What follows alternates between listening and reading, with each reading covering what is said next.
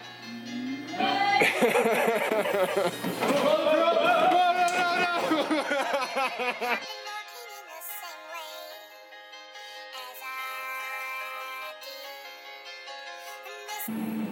look in here.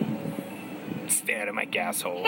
Hello, everyone, and welcome to the Cody Creelman Calvet podcast. I've been wanting to do a podcast for so long now.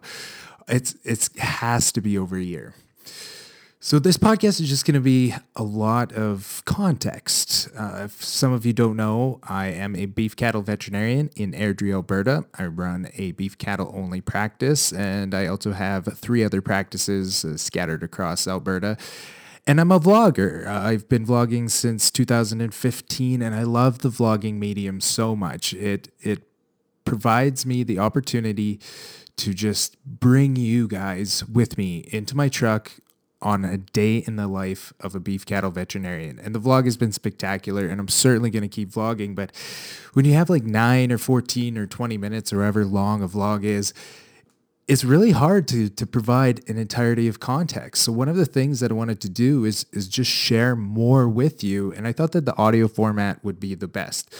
So this is going to be on all the places you can find your podcasts. I'm also going to put a video form on the YouTubes and on Facebook as well.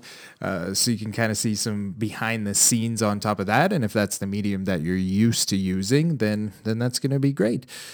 But I love podcasting so much. I've been a guest on numerous different podcasts. And in terms of just like the medium in general, it's certainly the thing that I am a avid podcast listener. Like the content that I consume the most is podcasts. A lot of it is just has to do with time, whether or not I'm doing the dishes or on the road. It's just a very convenient, easy way to connect and to just learn about different things. I just appreciate the platform so much. So I wanted to be part of that. So with the format of the podcast, it's going to be context. It's going to be learning a little bit more behind the scenes in terms of the videos that you guys have seen. And it's also going to be a lot of community engagement and interaction, a lot of things that I want to talk about in longer form, questions and concepts. I don't really get the chance to do that in the vlog because I'm just sharing with you my day, and part of the day isn't really addressing those things that are happening in terms of me being, a social media person, a person who's creating content. What you get to see is Cody Creelman, the cow vet, and everything that entails, but you don't really get to see or hear about Cody Creelman, the businessman, or what's going on with my family, or what I'm interacting with and engaging with people on a day-to-day basis. I answer literally dozens and dozens and dozens of emails and DMs and snaps just everywhere all the time. And a lot of that information I should be disseminating throughout the rest of my platforms, because there's some really great questions that prop up there. So in today's episode, we're going to be talking about a few different things that I'm up to just with the family and all that fun stuff. So right now, as it stands, Diana and Neve are in Ontario on a little trip to visit Diana's grandma, and I have Emerson for the week. So look forward to some Emerson and Cody vlogs coming up. If you've never watched one of the vlogs before, I always joke that I'm the least favorite person on the vlog because everybody loves my family and my staff and my dog, and then it comes to me and I'm like second, third, fourth fiddle. Anyways, I've been busy editing vlogs, and this is like, I've been keeping this little secret from you guys. It's not the typical vlog. We started our own family channel, kind of to augment what's going on with the veterinary side, because a lot of people do feel attached to our family, and I just love sharing our experiences, and I love documenting our experiences for our kids to watch back on. So we have a new YouTube channel. It's called Trails. I'm going to mess this up all the time. It's called Trails and Tribulations. You get it? It's not funny if you have to explain it. It's about hiking. We've been doing a ton of hiking as a family. Our little 2-year-old and 4-year-old have just been trekking up mountains like experienced trekkers and mountaineermen or women. And we've been sharing that. So I've been busy editing the Trails and Tribulation videos for the last week or so. There's 4 up. You can find it on YouTube. Look up Trails and Tribulations. It doesn't index too well, so you might have to search it a little bit. I included a link to my Palpation Nation Facebook page, the closed group that I have, and you guys have been super supportive of that. So there's no veterinary medicine at all. It is just my family out on hikes. I always joke that we should rename the channel 1 kilometer an hour because we can seriously only hike 1 kilometer an hour, although the last one was pretty good. So we've been going into the mountains of Alberta, into Banff, into Kananaskis, and going on some spectacular hikes. And I've just been sharing those experiences just with the 4 of us and our little miniature schnauzer hiking up the trail. And Diana loves hiking so much, and she gets a great sense of calm from it. And we love it for the kids, and it's good for our family. It's what we like to do outside of, the day-to-day grind of running multiple businesses and vlogging the veterinary stuff. So of course I just thought that I needed to add more video editing to my life, and it does hurt the main channel, the veterinary vlogs for right now, but hiking season's short in Canada.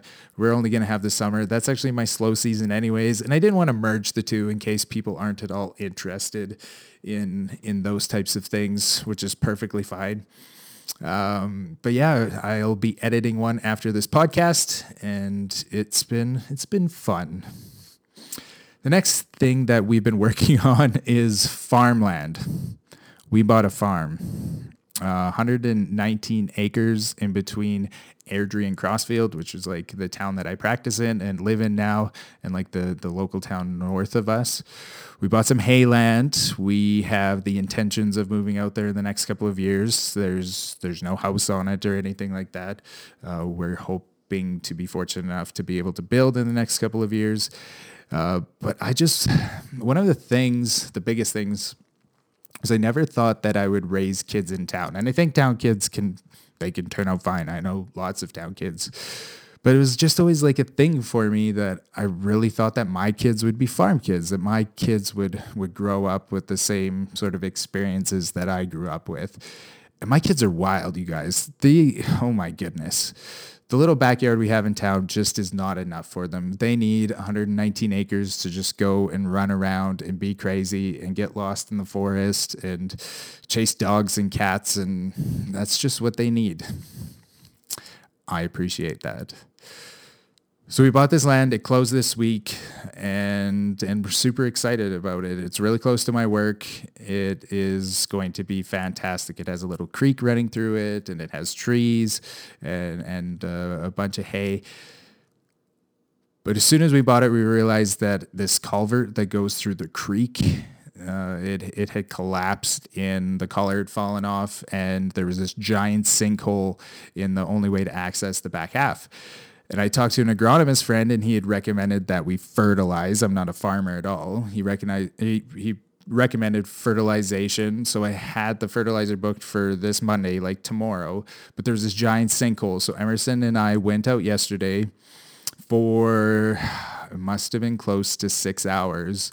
And with a couple of shovels, we dug out the culvert.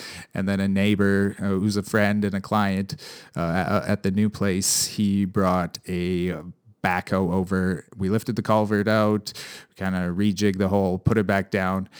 So that's what Emerson and I were doing. He was up till midnight. He was a trooper. He got to ride in the backhoe. He had so much fun. And then today we went out to stake the farmland, like to survey the north border, because there's another quarter section that's immediately north with no fence line or demarcation, so the fertilizer guy can come. So I am hoping that the temporary land bridge that we made yesterday is going to hold up so he can drive his truck through. It's been raining a lot, so now the land bridge is super muddy and all rutted up from me driving over it. So fingers crossed that this guy doesn't like tip it into the creek tomorrow. I staked it out. Should be obvious enough. If it's super muddy, I don't think he's going to be crazy enough to drive through it. But yeah, we bought a farm. we're farmers now. And it has done nothing but cost me time and money in the last week. Fertilizer and backhoes. And then we spent all day yesterday and a good chunk of today out there. Okay, a little bit of a video review now. So in my last vlog, I did a post-mortem on a calf. This calf was at one of our large ranches, and this calf had died acutely, and the producer wanted a post-mortem. It was like super hot and windy out, and the calf was already laying inside the barn. So there was a couple of bulls that he had put in there because he had just separated them because they were going to do some branding. And then there was also the milk cow. So they had a Holstein there who was there with a couple calves on her, and she was she's a wet nurse. So I asked the producer, do you want me to do the postmortem inside or outside? And he said, oh, no, just do it fine here. So Ashley started doing the postmortem and I was filming, and there was cows watching.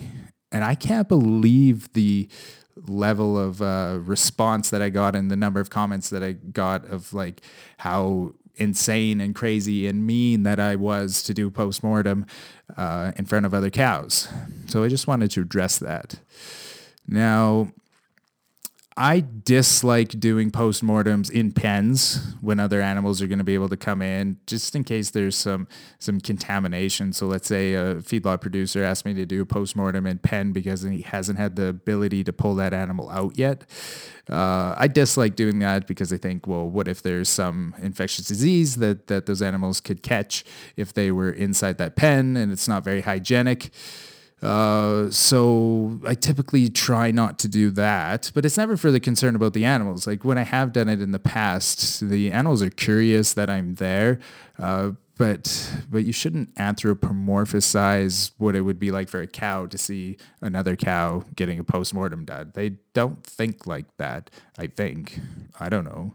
Maybe the commenters are right, but for me, it wasn't a concern at all that these other animals were going to be somehow traumatized because this calf was not, was out of sight. I don't even think that that's a consideration, but maybe I'm wrong. I'd love to know what you guys think about that. But yeah, I just wanted to address that. I don't think there was any sort of trauma. That baby calf's mom wasn't there.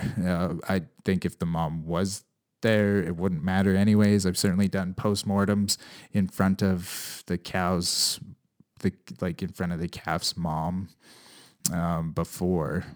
So yeah, crazy. Another comment that often pops up that I've noticed is me petting cows. So this is mostly on YouTube, but people will comment, why doesn't he pet the cow before he does a procedure? Even preg testing. Sometimes people think that I should pat the cow. It's okay, cow. Now I'm going to put in my introducer arm or my actual arm. And cows, once again, I don't think they respond to that. I was talking to a couple of producers about this comment that people give on YouTube. What were we doing to this cow? We caught her for a few seconds, a little bit longer. I can't even remember what it was. I think it was just pre-rooting palpation. So we had her caught, and I was talking to them, and then I walked up to the cow, and I was like, people actually in the comment section would love for me to console this cow before I palpated her, to pet her on the head. And I went and did it, and I pet this cow on the head for demonstration purposes to the producers, and the cow was really scared. A cow does not want to be petted on its head. It gets no sort of comfort or consolement. I don't know if consolement's a word, but they don't get any sort of positive reaction out of me petting them. If I was to pet them out of sight, right before I palpated them, they wouldn't even notice that I was putting my hand on them. They're thinking about how to get out of the chute system. They certainly aren't feeling my hand on their rump and then being like, oh no, it's going to be all better now because I got this nice pet. So that's just a comment that, is always in the back of my mind in terms of people thinking that I'm not compassionate, because I'm completely compassionate. There's no ifs, ands, or buts. I came into this industry because I was compassionate towards animals and I did want to help them. And me not petting a cow before I do a procedure has nothing to do with my level of compassion. It doesn't do anything. And in a lot of cases, it just scares them. It's not something that they want. They want to get away from the people. So as fast and as quick as I can be is better for the animal. Once again, I could be wrong, but I'm pretty sure I'm right on this one. Out of the Palpation Nation, so my community group, I did get a question. The question was, how do you balance family? Sorry, my camera was just like having some issues. I'm also filming this.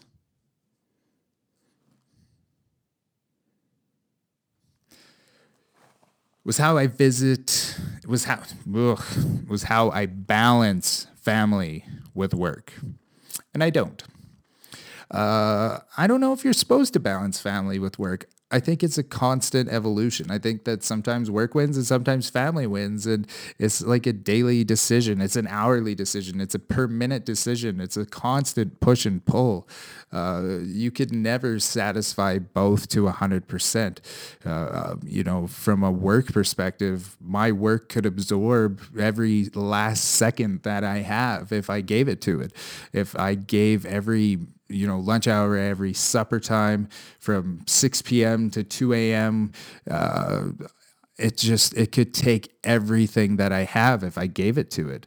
And certainly I work hard and I've been able to grow this spectacular practice, but there is no balance. Like, I don't think that work-life balance is even a thing. It's like a work-life fight constantly in terms of you just trying to balance every single second.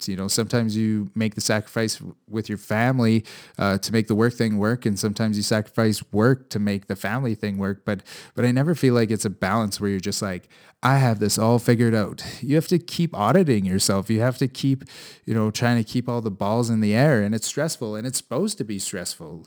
Like, if I wanted the perfect work-life balance, then I would have signed up for an 8-hour job with no out of office responsibilities.